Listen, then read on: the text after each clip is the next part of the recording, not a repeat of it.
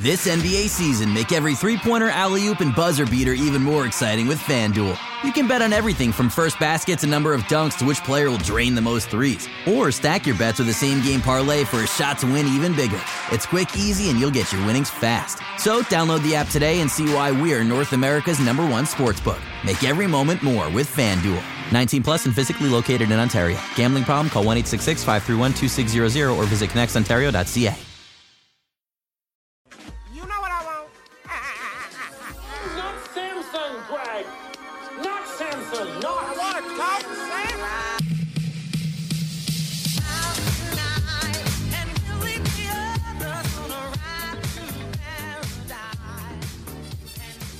Hey, that's pretty bad. The Raptors lose 127-107. Somewhat of a hapless performance to the Los Angeles Clippers, who are the hottest team in the NBA over like the last 24 or 25 games, with superstars James Harden, Kawhi Leonard, and Paul George in tow, and like pretty healthy performances from the rest of the roster, especially Russell Westbrook to start. The Raptors just kind of got shellacked. The offense continues to flounder post Pascal. I know they had the big game against the Heat. Obviously, they shot the hell out of the ball, but they've had a lot of trouble getting paint touches regularly. They're getting kind of locked out above the break, running a lot of their actions kind of side to side, horizontally across the court, rather than getting, that vertical. North, south, east, west is probably a better way to describe that. It's been tough. Scotty Barnes comes on late, I think, using the sideline to his advantage, his strength and finishing, obviously, as he does many times, getting some isolation on there, using the sideline as kind of like a barrier for himself, bashing guys under the rim, but a pretty quiet game for him overall, and it took him a long, long time to figure out how the Clippers were playing him, especially from above the break, the gapping he was seeing, a lot of the attention he was getting, and, was very, very quiet to start, maybe like 10 of his first, 21 shots, only one or two of those were inside the paint. It's the Clippers are good defensively. They're able to make teams, go outside of the paint, and they're typically able to create a lot of misses, in other parts of the floor. So kind of like what the Raptors tried to do with their democratic rim protection, in the halcyon days of earlier Nick Nurse tenure, etc. They're able to bring a lot of guys towards the rim, gap a lot of guys, and keep the rim frequency lower. And obviously, the Raptors had a ton of trouble with that. They had to rely on shooting in this game to score because, as I said, a lot of their actions were getting locked above the break. And if you get locked above the break, basically what you're left with is shooting. You can slip some stuff and make some passes to the rim there. We see them succeed with like a little bit of delay action. RJ Barrett, I think, had the hungriest, he was the one who wanted the rim the most in this game. He was 9 of 19, 22 points, 4 assists, probably could have been like 7 or 8 assists for RJ in this game, quite frankly. He had a lot of really impressive skips. 2 in particular come to mind that went to Grady Dick that didn't end up going anywhere. Grady, despite going over 3 from downtown, finishes with 6 points, 4 rebounds, 2 assists. Both of the assists lobs. The first one, an open court lob. The second one comes off a curl, hesitation, dribble, puts the ball down, push shot. Well, the push to the right side of the rim, and Chris Boucher caught it. Really, really nice. I think the next couple, 2 plays later, RJ Barrett rumbled into the lane and threw a lob as well. This Raptors team has really struggled offensively. I think the points per chance or points per possession for their half court tonight was 83. It's been really low in a lot of the games lately. And you wonder what it looks like in these games if the Raptors manage to shoot better than 19% from 3. RJ goes 0 for 2, but we've been expecting the 3-point shot to come down. Bruce goes 1 for 2. And, who knows what's going to happen with Bruce, but 1 for 2, sure. Gary, 3 for 8. He's had a huge role in the offense since the change. A lot more shots have been funneled his way. I think this is a lot more similar to the 2021-22 role that he had. He's obviously quite comfortable in it. Scotty 1 for 5 in this game, which means that he is still 29, 28% since, I guess, the OG trade from 3. So that's something that's kind of something to monitor. Nwora 0 for 3. Boucher 0 for 3. Grady 0 for 3. Jalen McDaniels doesn't cash it. Neither does Garrett Temple. These guys just don't shoot the ball well. They don't put a ton of pressure on the rim consistently over the course of the game, and you just don't score well enough. Them's the breaks. Like, they get to the line okay as far as frequency, but they shoot 59% at the line. We have a team here that is not succeeding in very many spots on the floor.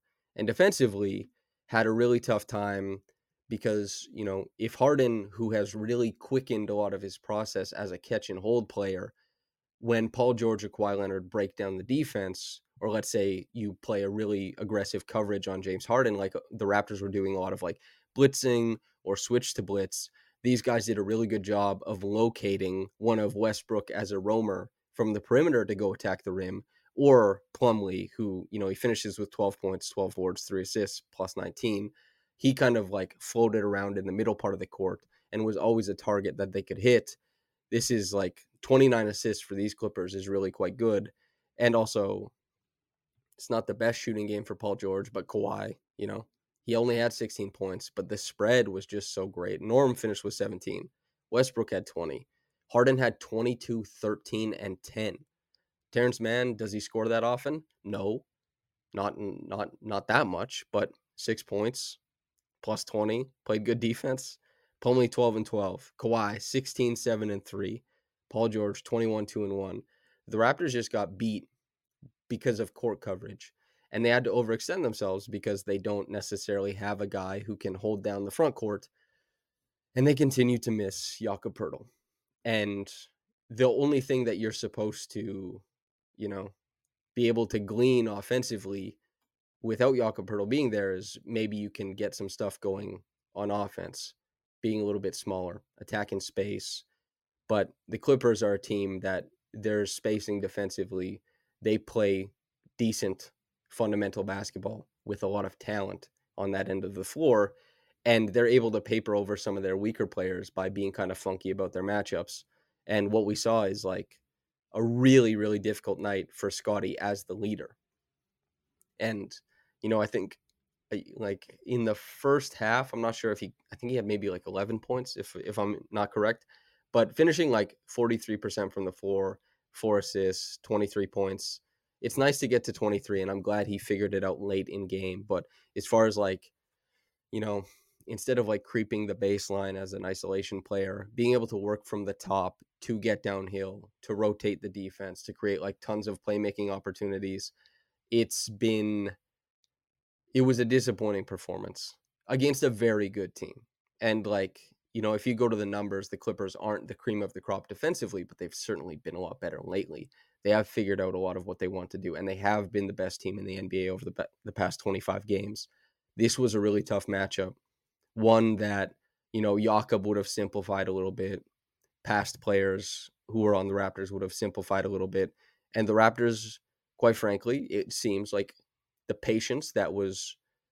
term patience that was used by Masai and Darko, and that I'm sure is being used in the locker room and when talking to players, it remains a major import. You got to be patient. You get a Thaddeus Young 6 for 6 game.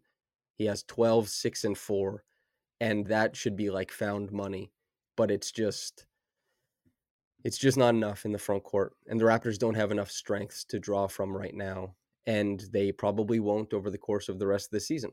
I guess we'll see, but in these games, you have to look for process mostly. And Scottie, I think, as the bellwether for what happens with the Raptors going forward, rightfully so, and a guy that I hope gets selected to an all-star team, and I think over guys like Jaylen Brown, for example, Derek White, I think that he has a decent case. Now, Paolo Banchero, you can start and quibble and stuff like that. I guess we'll see what happens. But he has really played fantastic basketball to this point. And tonight, not great. And honestly, the way he played tonight, I don't think that there's a bunch of things that you take away from it. As like, we saw some flashes of what Scottie's going to be going forward. You can't look at this game the way you look at the Bulls loss. That was like, oh man, it was like really fun down the stretch. It was really competitive. Scottie was like popping off. Not necessarily. So on top of that, you have not that much to glean from Scotty, but Scotty is the guy who, kind of sets the tone for what things will be and optimism going forward. RJ, I had somebody who tweeted at me because I had I'll read it, and I'm interested in this point of view, quite frankly, because here we go. So they said that because I had said RJ is a grinder, works for a spot, works for the next spot, make sure those spots are close to the basket. I love the way that RJ, as much as like he definitely had problems in the first quarter, I think he got stripped on 3 layup attempts. They ended up going out of bounds. That's obviously, it counts as a missed shot, but it's also a turnover. A turnover that gets counts as a missed shot, but it functions as a turnover, right? Most missed shots do. But on top of that, like I think that his hunger to get there is an important facet of the offense, right? And so, I thought that, so here's the quote. In the nicest way, Samson, but I wonder when the new guy compliments for RJ Barrett wear off and we can talk about his destructive game. And I think that RJ defensively is definitely, he's underwhelmed for sure. And I think that it is important to know that he has succeeded in a really good defense. He has succeeded in an elite defense. So if the Raptors ever get there, I feel confident knowing that RJ can kind of step up and not tank everything. But he's losing a lot of his defensive matchups lately. But the Raptors are allowing 127 points. The Raptors defense hasn't been good for a while, and I don't think RJ is solely at fault for that. And I think he does deserve props for his work on the offensive end when the Raptors' offensive process over the past handful of games has seemed quite hapless. And with Scotty taking a lot of shots outside of the paint, not getting downhill necessarily all the time, and same with Emmanuel Quickly, it leaves one guy to like get the paint touches and to make the defense feel something on the inside. And RJ, I think, is a very important facet of that. And I think he does deserve credit for that. Now, the defense, no sugarcoating. He's lost a lot of his defensive matchups in most of the games he's played as a Raptor. He's fallen asleep on off-ball stuff. His, footwork around screens has been sloppy as far as like just sticking guys in isolation. It hasn't been strong. But you go down the roster, a lot of guys, even guys who have succeeded defensively in the past, that just hasn't been the case necessarily. And we have to see these guys develop their own games, and then we have to see them succeed, I think, in a team context. And right now, the team context isn't nearly as important as the individual stuff, as crazy as that sounds. Because I think when a team is playing at this level, it's really hard to just like expect like 5 guys on a string. It's really hard to expect anything but numbers. Like even Scotty has trouble like in a lot of defensive matchups lately too, right? Of course, it's fantastic when he can roam and get 6 blocks and the defensive playmaking is there. But there's tons of possessions where a bunch of good defenders are just losing them. And RJ is certainly not the level of Scotty defensively. They're not close, but I think guys deserve credit for, trying to move the team in a good way offensively, because this team was completely, we'll use the term now, feckless on offense. There was no punch. There was no anything. Like the sets they're running have no, like there's no flow to them. There's not a lot of pace to them. They aren't able to get good shots regularly. And when I say they get stuck above the break, it means like above the break basketball, you're just passing and pitching the ball back and forth. Dribble handoff to nowhere, okay? Handoff, come off a screen, pick and roll. It gets flattened out. You're not getting anywhere. And then what? Like you pass the ball to the guy in the corner. He has to pump and try and attack against a set defense. From there, it's just like they need guys to ram it down the hill. And RJ, the compliment I was trying to give is like RJ is at least providing that for the offense. And some nights it's Scotty. Some nights Scotty can like sort that out, and Scotty is obviously the best player on the team. Some nights like tonight, Scotty didn't sort it out for the first 44 minutes of the game, you know? So there has to be that pressure there because the Raptors aren't the best shooting team in the league, so they can't just like dip, duck, and dodge around the top of the 3-point line and just like cash triples. This isn't the Phoenix Suns hitting jump shots to death on you. These are the Raptors that have to be able to play with advantage, which is, if anyone wants to go back to 0.5 basketball, you have to work with advantage from some point to try and like multiply that advantage through quick decision making. If everything's above the break, 0.5 doesn't matter because you're not getting anywhere. And the Raptors, they have to compete on both sides of the ball to make things happen, because I see comments in the live chat, people are talking about talent deficiencies, and that's true. Like, the Raptors traded away a good portion of their talent, guys who were a huge part of the team, and they also have their best front court player injured right now. We're waiting on a lot of stuff. I'm excited to see what this team looks like after the All-Star break, after the trade deadline.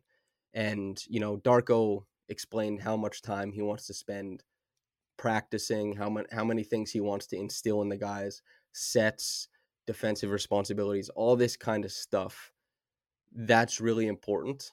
But more important than anything for these players singularly is the things they're able to show with their own game that Darko will be able to notice and build into the offense and the defense over time. Scotty, like in this game, we've had so much to talk about with Scotty over the course of this season. Just a million things he's added, a million things he's done super well. Tonight, there wasn't that much. And that's okay, progression isn't linear. He had a tough game. He's still in consideration for an all-star spot. I think players voted him 11th in the front court in the East, which I think is low. I think in the fan vote, he came 10th, which I think is low. But he'll be around. I don't know how much coaches have taken a shine to it, but he deserves a lot of credit for the season he's had. Tonight was not a strong game, though. Thad, I thought, gave them good minutes, albeit losing minutes. Gary, I think, is gunning, and that's fine. But this game was really not good. Like, the best flashes I can think of is that RJ had a nice run. They were ineffective runs, but he had a really nice run of pressuring the rim and providing the Raptors with a bit of punch offensively. I think he missed his last 2 shots of the game. And then Grady, some of the in-between stuff. And I've talked about this a million times, that Grady's in-between stuff is really, really impressive. But it will only ever be something that keeps him in the NBA if he shoots the ball. His finishing, I liked coming out of the draft. I watched the film. I thought, like, this guy can go with both hands. He can clearly put English on the ball, inside hand lay, outside hand lay. He can do it all.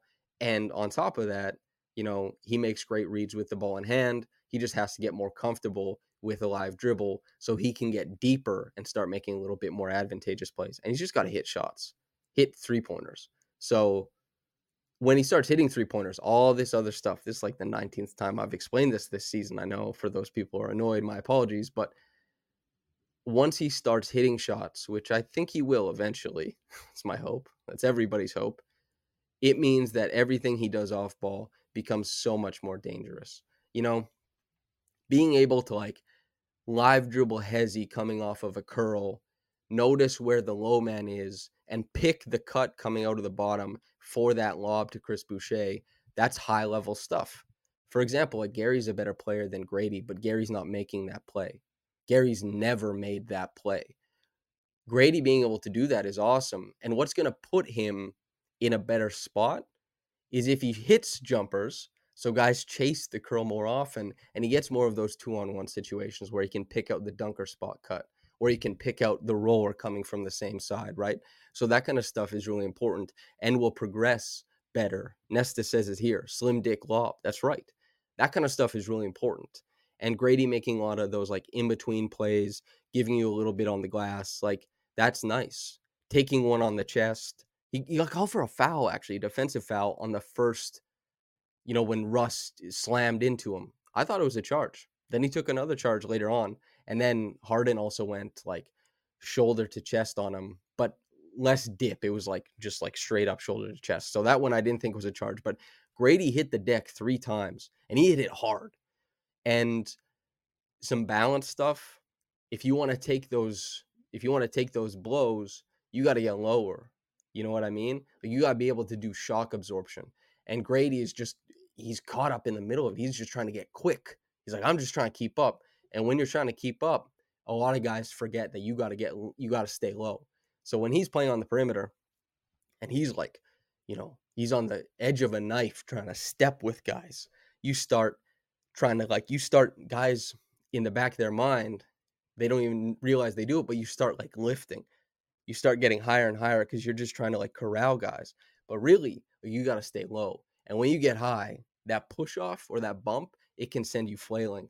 And Grady got slammed 3 times. I think 2 of them were charges, though. So credit to him in those cases for beating guys to spots. He got called only the 1 charge, but credit to Grady for the compete level.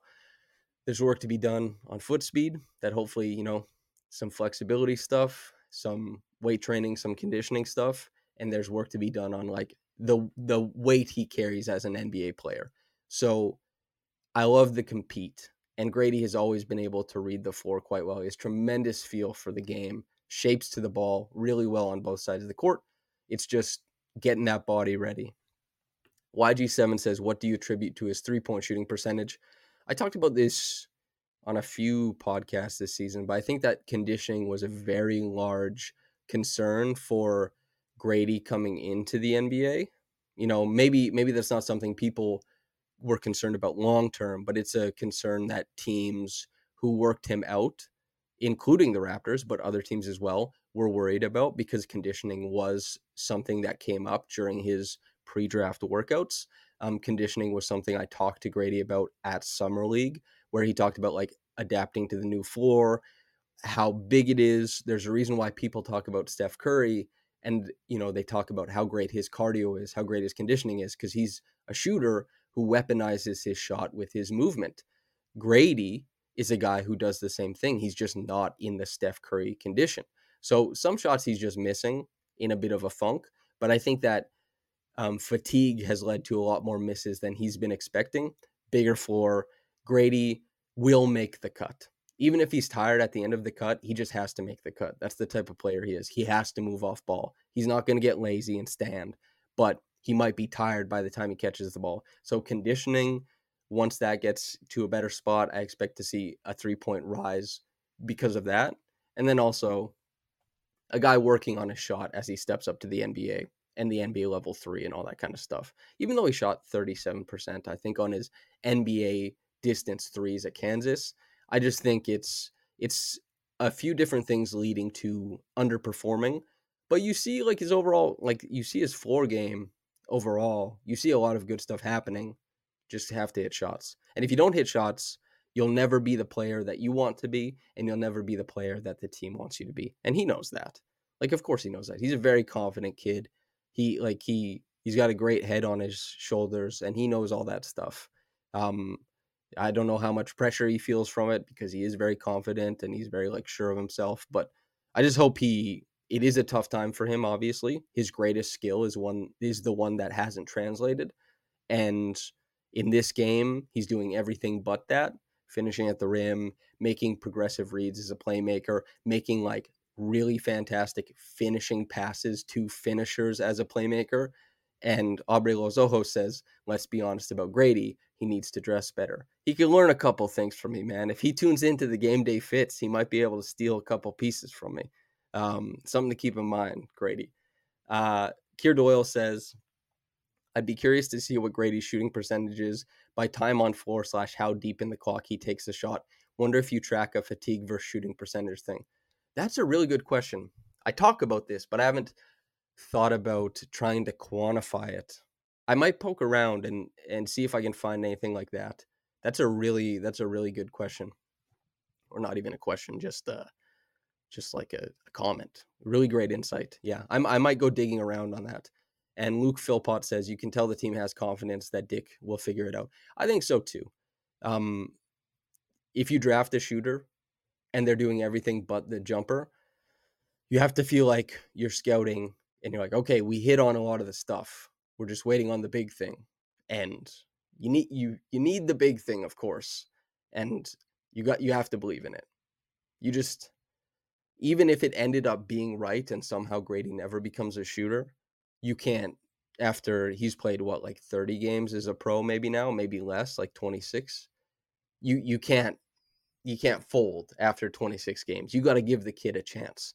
I mean, Malachi Flynn, right? Malachi Flynn underwhelmed a lot from what people's expectations were.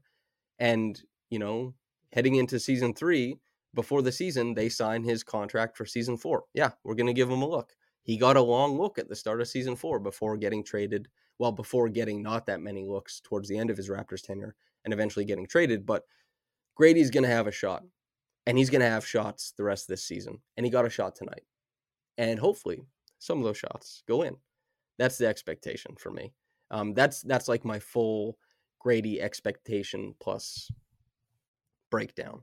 And that includes some classic insights from prospects, scouts, team scouts across the NBA, a couple coaches informed that commentary, and then obviously just what I've watched.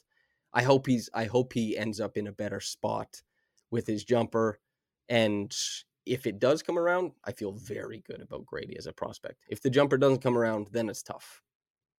And he knows that. Bruce Brown got his first start as a Raptor. He played 31 minutes. He had 9, 9, and 2. I gotta be honest, though, he wasn't that noticeable on the floor, which is like, everybody's waiting for the other shoe to drop with Bruce. Bruce talked about how he'd be used with Tom Thibodeau.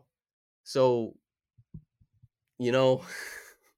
I think he's expecting not to be here. I don't know what the conversations the Raptors have had with Bruce. I don't know what they had, as they set up the trade. I don't know what they had after the trade, but everybody and their mom seems to think like, that's not something that's going to be happening. Shay Thy Dollars says, quote, Scotty gets great mid-range looks, but they didn't fall tonight. Tough, end quote. I think that's true. He does get some good looks. But for a guy like Scotty, it's really good that he's had a mid-range counter, and a credit to him for developing that for sure.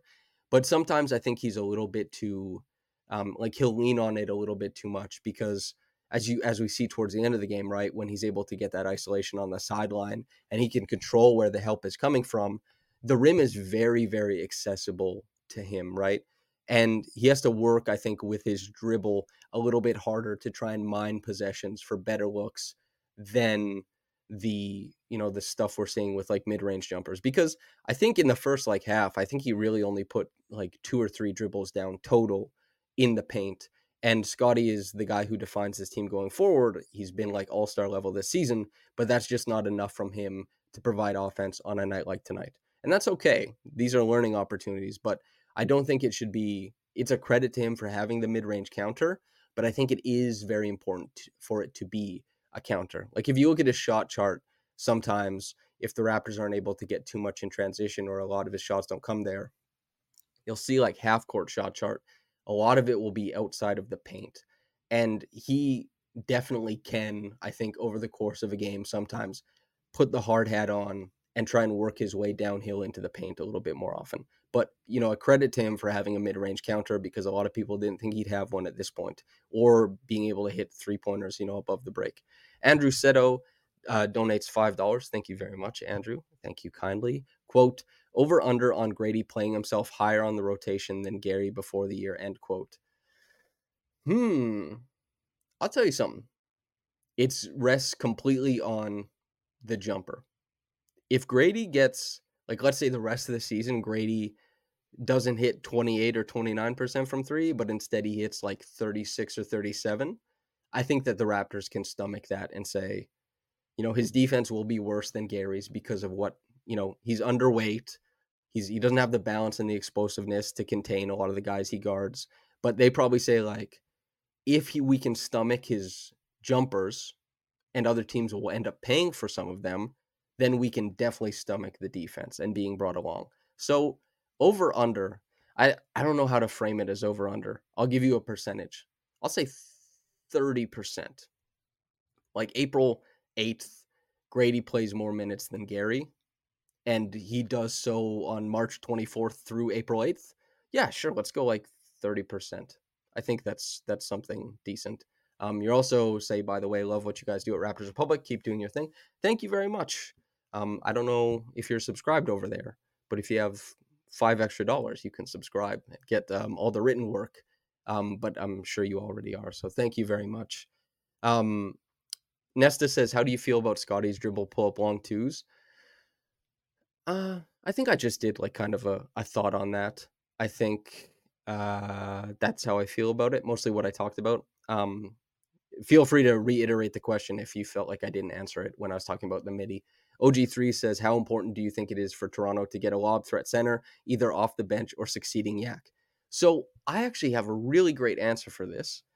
I did a podcast today. It's with Jack Quantrill. It's on my Twitter. I promoted it, but we talked about this exact topic for like maybe 7 or 8 minutes, and it was really good. I enjoyed the conversation, but a lob threat center, I don't think is a benefit necessarily to Emmanuel quickly.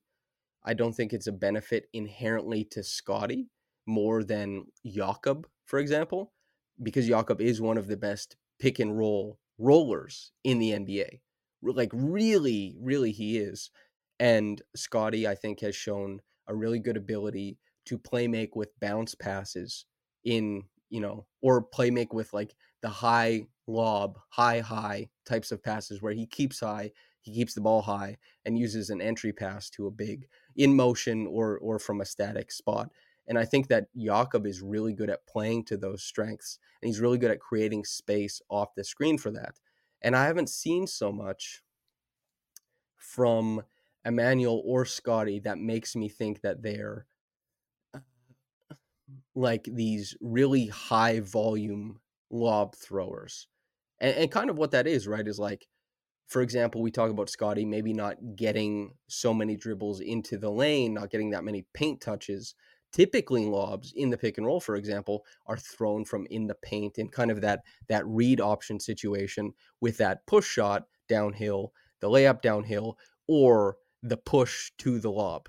Think of like Donovan Mitchell and Rudy Gobert. Think of like Mike Conley and Rudy Gobert. Think of the biggest one is James Harden and Clint Capella, obviously.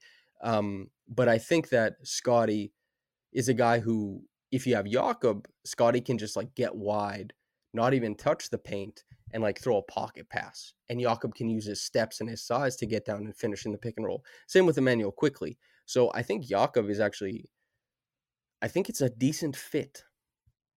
Whether people want that or not, whether people are looking at Nicholas Claxton with hungry eyes, I know I am to some degree in the off season. I'm not sure in free agency. I don't hate Jakob's fit. I think like it can work. Now, is that the ultimate outcome for this team? I'm not sure. But is Jakob like a very strong center to have there in the interim for as long as the interim is, whatever it looks like? Sure, definitely. Andrew Seto says, honest question, how do you stay positive as a media member for the Raps when they're doing poorly? Seems like a tough job when times are bad. I'll tell you this much. I'm watching basketball, and I enjoy basketball. The only part that's been bad about the team being bad is that, and I don't mean this in like a poor me way, I mean this in a very matter-of-fact way, is that I'm very accessible to the internet by proxy of my job. And when the team is bad, people are really rude, and people are very parasocial. And people say weird, insulting stuff about me all the time, and they do it over basketball opinions. And even sometimes people won't contend with what I say. They might hear it from someone else, and that might not be true. And you get like talked about and all that kind of stuff. And it's odd. It's not something, especially for a job that doesn't pay well. And like, it's not an important job. It doesn't have to pay well. I'm just covering basketball, right? But people are weird and mean and rude and parasocial and that kind of stuff. And they don't seem nearly as much that way when the team is good. I'll be honest. People care a lot less about, divergent views on scouting or player X and player Y when the team wins. Like that's just how it is. So that's the stuff that's like, how do you stay positive? But as far as just like the game, I don't know. I love watching basketball. I watch a lot of basketball. I enjoy it a bunch. That's what it is. YG7 says Twitter's a dark place, man. It could be the live chat, it could be Twitter, it could be Raptors Republic, it could be all that kind of stuff. It could be other people who have platforms who use it for that kind of stuff. So there's like all that kind of stuff. But that's kind of how it shakes out. I do wonder, sometimes, and I'll leave Samson stuff, but I wonder what it was like to be like, work and write for a newspaper and like cover the game, and like you get more access to the players because there's not as much social media, so you get to write like more intimate stuff. And of course, like back then, coverage of players was more like baked in like racism and rooted in like, the structures of white supremacy and stuff like that. So my idea would hopefully be that I would be better at it back then, obviously, with more care for the players. But that accessibility is not really here. And you have to give yourself to so many people online, like make yourself accept. Like I make like hardly any money doing this, and thousands and thousands and thousands of people consume my work, and I have to make myself accessible to these people because I have to like try and get people to read it. But if you wrote for a newspaper, you didn't have to do the marketing as well. You know what I mean? You could just like write. Like I just write the piece. And then people would be like, "Oh, I like that." But I wouldn't know. I'd just be like, "Oh, I got my kid and I write for the newspaper." Kind of, yeah. Nesta says Doug is still around. Ask him. I will actually. I've said this before. I said it on the Buckinson Tea podcast, but I was like, "Why is Doug on Twitter?" He clearly hates Twitter, and he gets like he'll say things that gets him in shit all the time. Uh, so like I'm like, why are you on Twitter, man? Uh, maybe I'll talk to him about that next time I see him. But yeah, something to consider.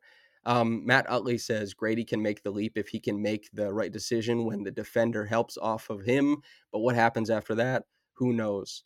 Yeah, this stems kind of to what I was saying about like instead of going one dribble deep, two dribbles deep. And early on this season, he was like, I'm going to go two dribbles deep and see what happens. And a lot of the time, like he got swallowed up, and it led to a lot of turnovers. Luke Philpott says, I remember sitting by myself and being excited about Amir Johnson hitting the summer three. I did 3 pieces this past summer. One was on where I did these retrospective scouts, and I did one on Terrence Ross, I did one on Amir Johnson, and I did one on Patrick Patterson. Kind of just going back and doing a deep dive into the game, noticing what was different about how the team structured their offenses at that point. Like some of the spacing was incredibly weird relative to today, and I didn't really notice that kind of stuff being like a teenager during that era of basketball. I didn't notice as much as far as like analysis. But on top of that, like they were really unique players, all 3 of them, who achieved and had very successful stints with the Raptors. And Amir, the summer 3 was really good, but he was just like, he was such a wonderful decision maker with what he did off the ball. His screening was awesome. He always shaped to the ball as a roller. He made himself available when he had two guys who picked up their dribbles. He could hunt for offensive rebounds. He had like underrated touch at the rim. Amir was a very, very cool Raptor. And he provided like a ton of pop on defense too. Obviously, he had injuries and kind of broke down over time and didn't have as graceful a finish to his NBA career as he maybe wanted. But he was really well loved when he was in the G League, for being like the ultimate vet. And that's just like Amir stuff. The testimonials on the guy, everybody seems to think he was just great. Yeah. Nesta says very slow shot mechanics on that Amir 3 though. Yeah. Nobody was contesting it. Like nobody cared. So he could have been loading that thing up for 4 seconds, Stephen Liu or Liu, I'm not sure. My apologies. Says Samson, how many wins will the Raptors have at the end of the season? I think I talked to Trey and S about this, and I think I said 31. I think 31, because S seemed to be like, "Hey, are you gonna get like, do they go over 30?" And I think S and Trey both said no, but I think I'm gonna say 31.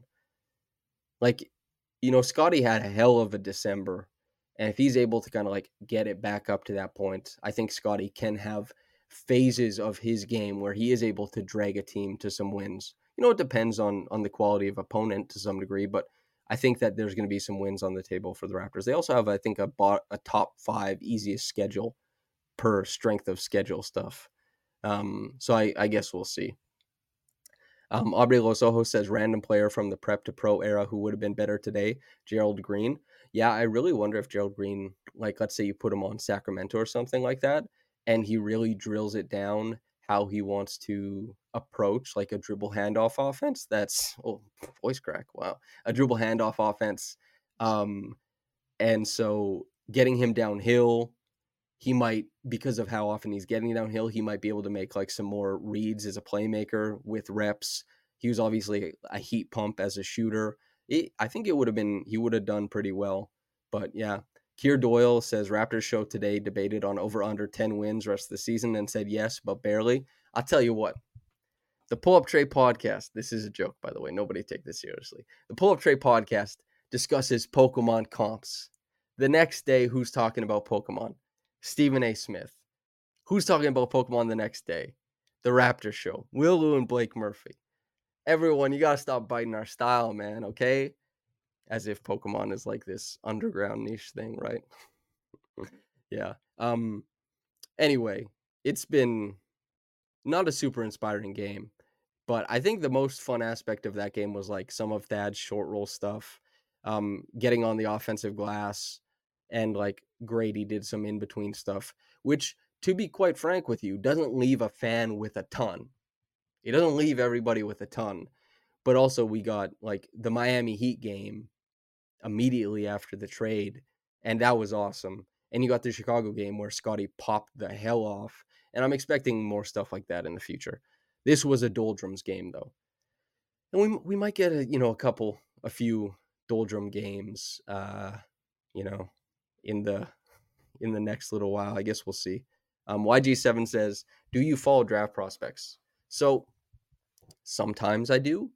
I will be following more of them, kind of like ramping up now that the Raptors have a lot more picks. But what I've been lucky to be able to do is, by proxy of being like an analyst that a lot of scouts like, be it like freelance scouts or like professional NBA scouts or like professional prospect scouts, I can just kind of like look in the black book and talk to some really intelligent people come around draft time. And that's mostly what I try to do. And I try to learn from them with like a curious mind.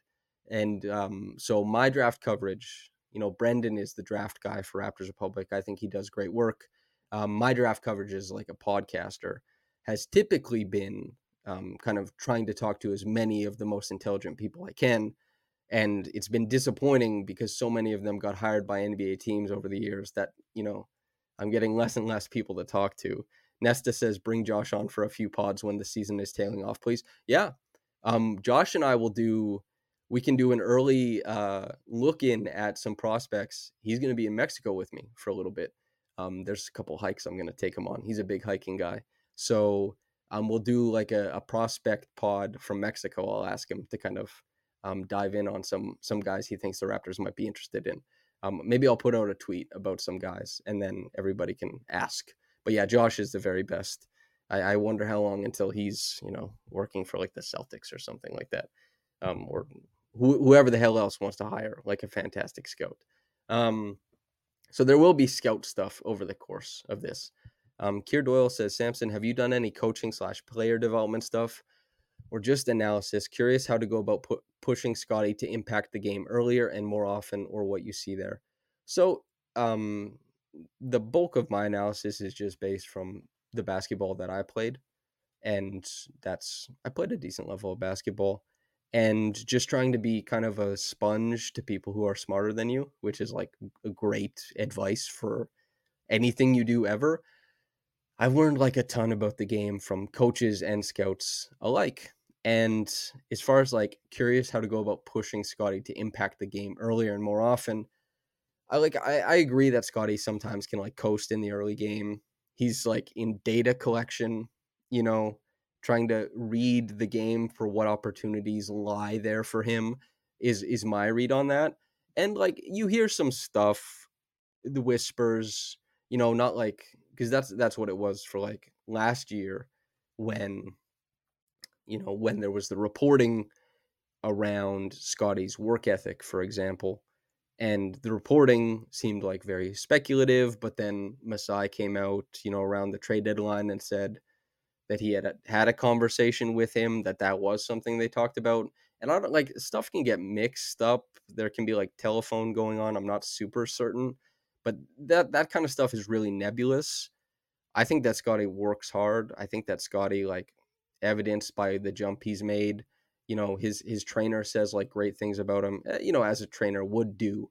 But getting him to do that, I don't know. I've never had like a conversation with like Darko or Jama or anything like that about like how do you get a guy to like kind of walk in more often. It's ah, I don't know, that kind of stuff. Those are tough questions. But as you said, like, yeah, you're not no cred check or anything like that. People can cred check away or anything. That's totally fine.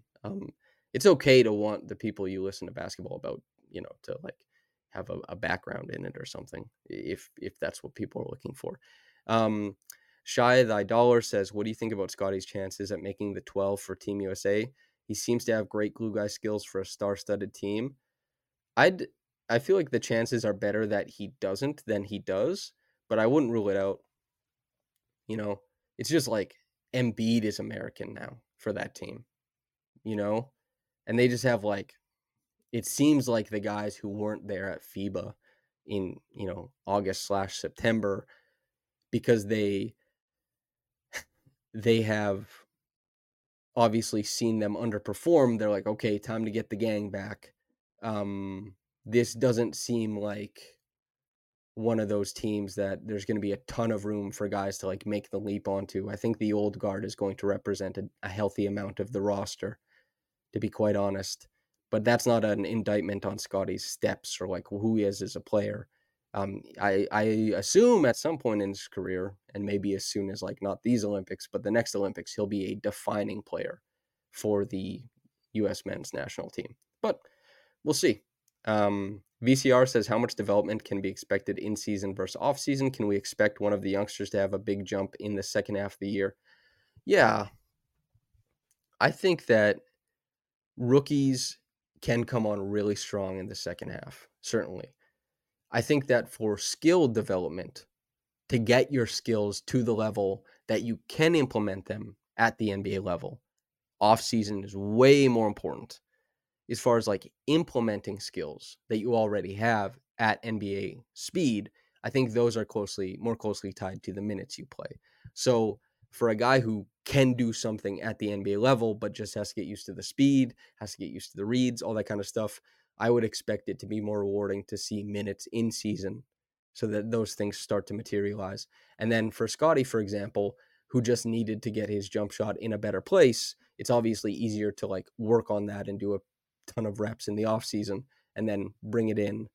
And that kind of stuff. Keir Doyle says, how much control, in quotes, do organizations have over what players are working on in the summer?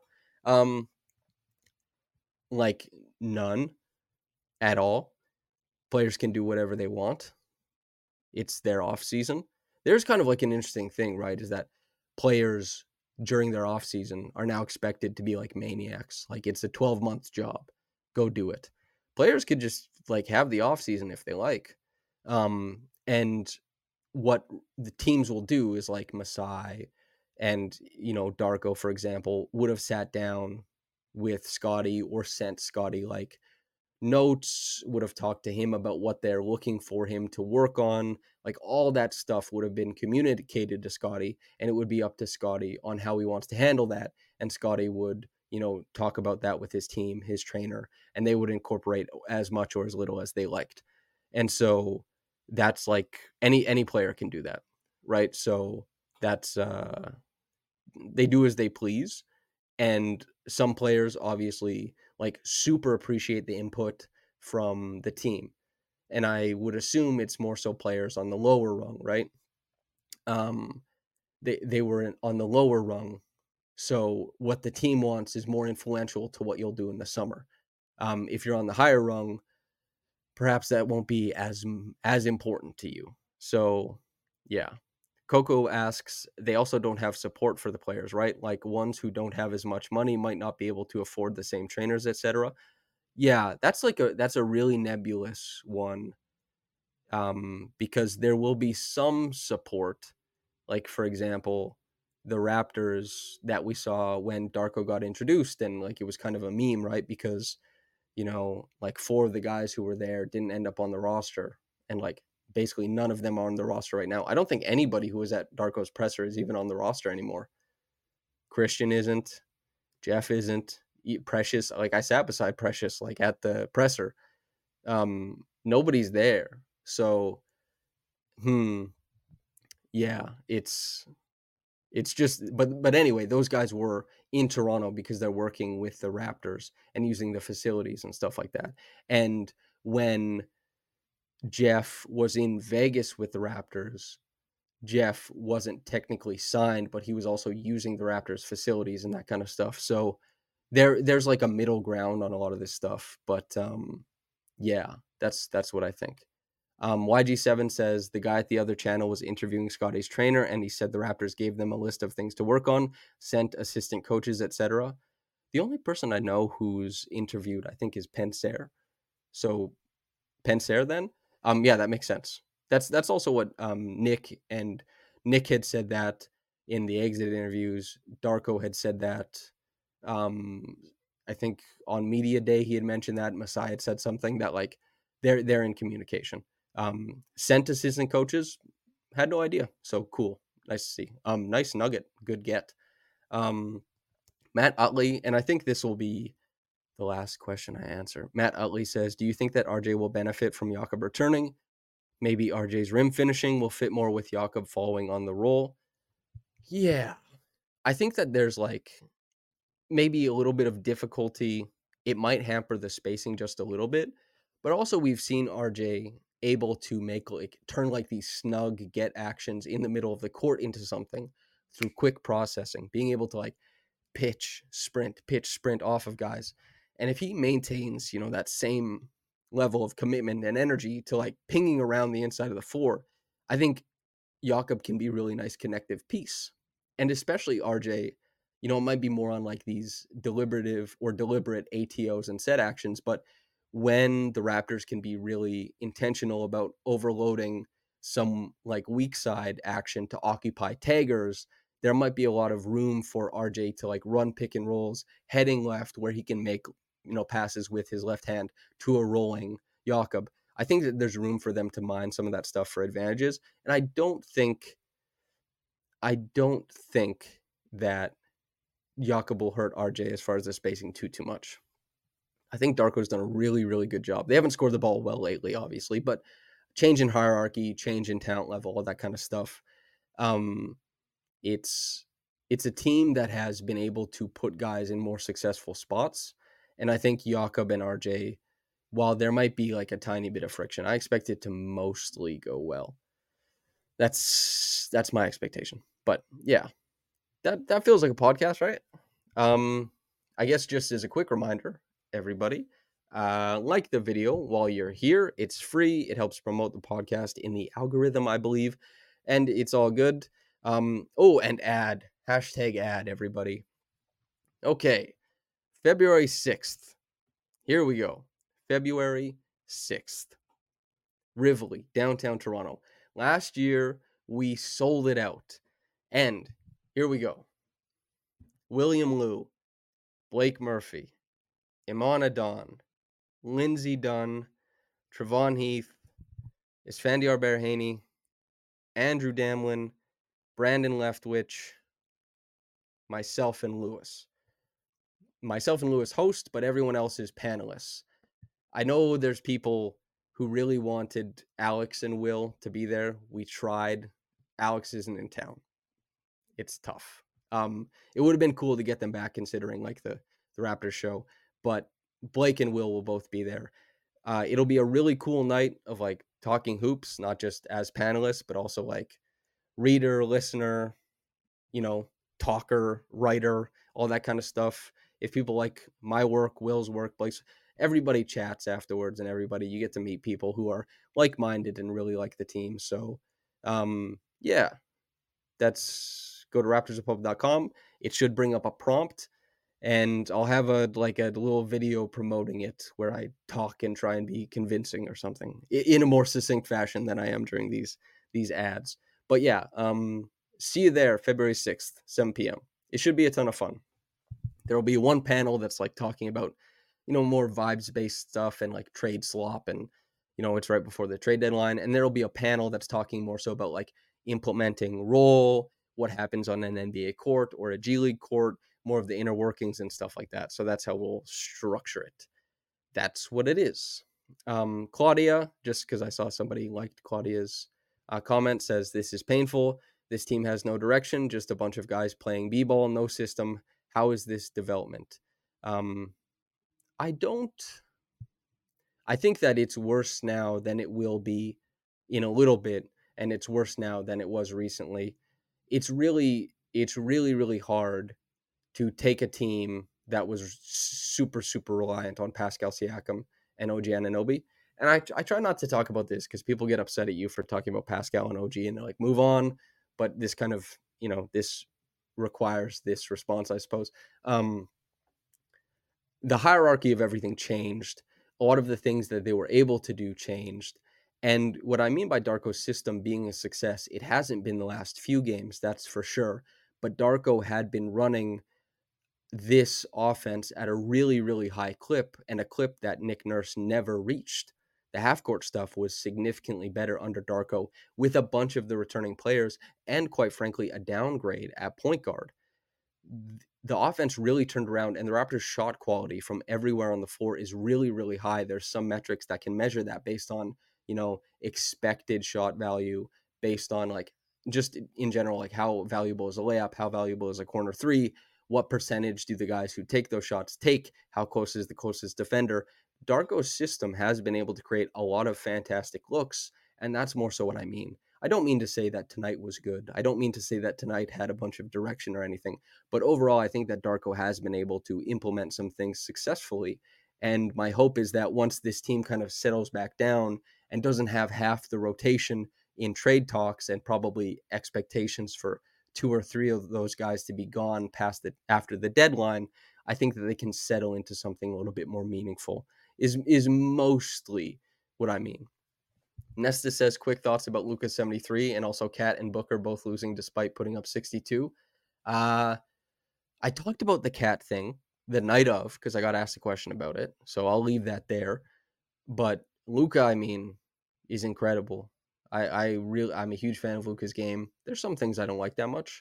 There's some baity stuff that like maybe it's better if players don't bait. I like that Scottie doesn't bait. Pascal baited more than Scottie did. Scottie is a little bit more no nonsense, and he's a physical specimen, right? So that kind of stuff. Luka 73, awesome. It's the most anybody scored since Kobe, I'm pretty sure. Cat and Booker, both incredibly talented scorers. Just guys scoring the hell out of the ball. John Lamb says something here. As Darko grows, the players grow. I think that's true. I think Darko's had successes that I find, and I'm not the be all end all as an analyst, certainly, but I try and pay attention to the structure of the offense, what the Raptors try and do, possession to possession, what type of looks they get, and I come away from it looking at Darko as I think a guy who has the top-down view done very well, and then kind of talking to players and talking to Darko and other coaches, a guy who's gained a lot of respect for helping players succeed.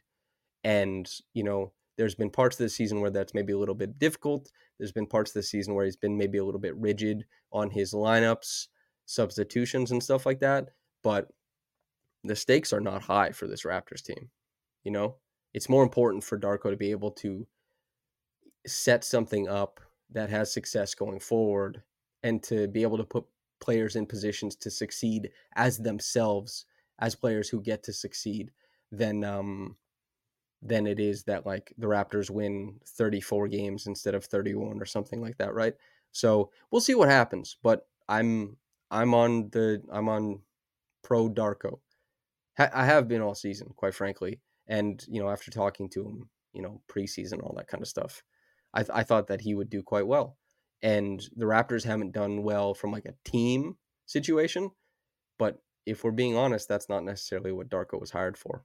And when you look at what the testimonials are about Darko, and I just wrote this big piece on it the other day, he's a guy who's been like absolutely imperative to some developments, guys like Devin Booker or Desmond Bane or Jaren Jackson Jr., stars in the NBA, right? So, yeah. YG7, is the defense on him or on the roster? I think that the defense was really good early on.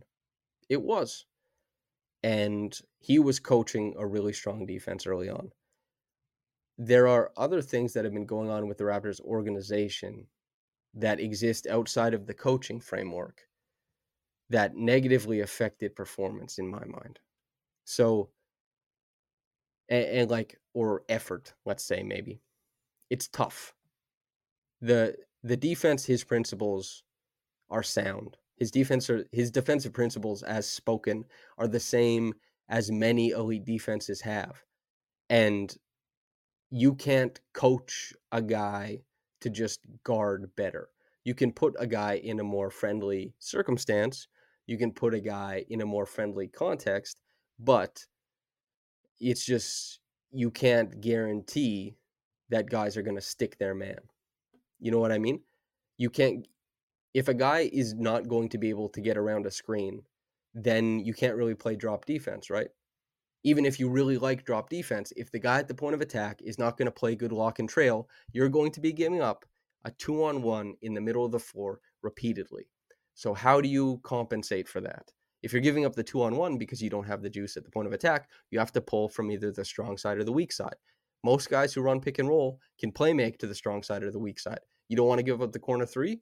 Okay, you X out on whichever side and you make them pass it above the break. But this gives them a top-down drive into the middle of the paint as the rest of the team, the offense, reorganizes and shapes the ball as shooters and cutters. And now, all of these moving parts, your defense has to pick up 5 guys in motion as you try to recover to a guy with a straight line drive. You don't want to give that up. Okay, you start switching. Can your guys hang in a switch? Can they hang in a hedge and recover? Where are you pulling guys from? Maybe there's been some stuff left on the bone for Darko to try defensively, I guess. But I think that this Raptors team underperformed its defensive talent. OG just, his last, 8, 9, 10 games as a Raptor, he was not locked in defensively. Neither was Pascal. These guys were not there. And now, like, Bruce Brown isn't saving them. Neither is Jordan Nwora, or Kier Lewis, or the draft picks. We talked about RJ early on. He's not changing the defense. Emmanuel has struggled at the point of attack. They traded out better defenders than they got. And they also traded out, and they're just sitting with draft picks. Also, Precious Achiuwa, he's no longer there. And Jakob Poeltl's been injured. The things that were moving in a positive direction have been undermined because of external things that I have trouble blaming Darko for. Now, my opinion doesn't have to be everybody else's opinion. Certainly not. Like Claudia says, hashtag fire Darko and great assistant coach, terrible head coach. That's the point of view. That's perfectly fine. That's no problem at all. We have differing views on that, and that's okay. There's a different way to view these things, all that kind of stuff. But I come away from it thinking that I feel quite good about Darko as the coach of the future. And that's just my 2 cents. That's just my perspective, which doesn't have to be shared by everybody. Yeah, podcast. To everybody who commented, thank you very much for engaging. This one wasn't at 1 a.m. Thank goodness. It wasn't like a super late night stream. I appreciate not being that. Make sure to like the video before you get out of here. Thank you for being kind, insightful, engaging. To the people listening on the podcast apps, thank you for tuning in. And whether you listen to this before you sleep, as you sleep, on your walk in the morning, whatever the hell, I hope you enjoyed it. And whether you got into this in the morning or at night, have a blessed day and goodbye.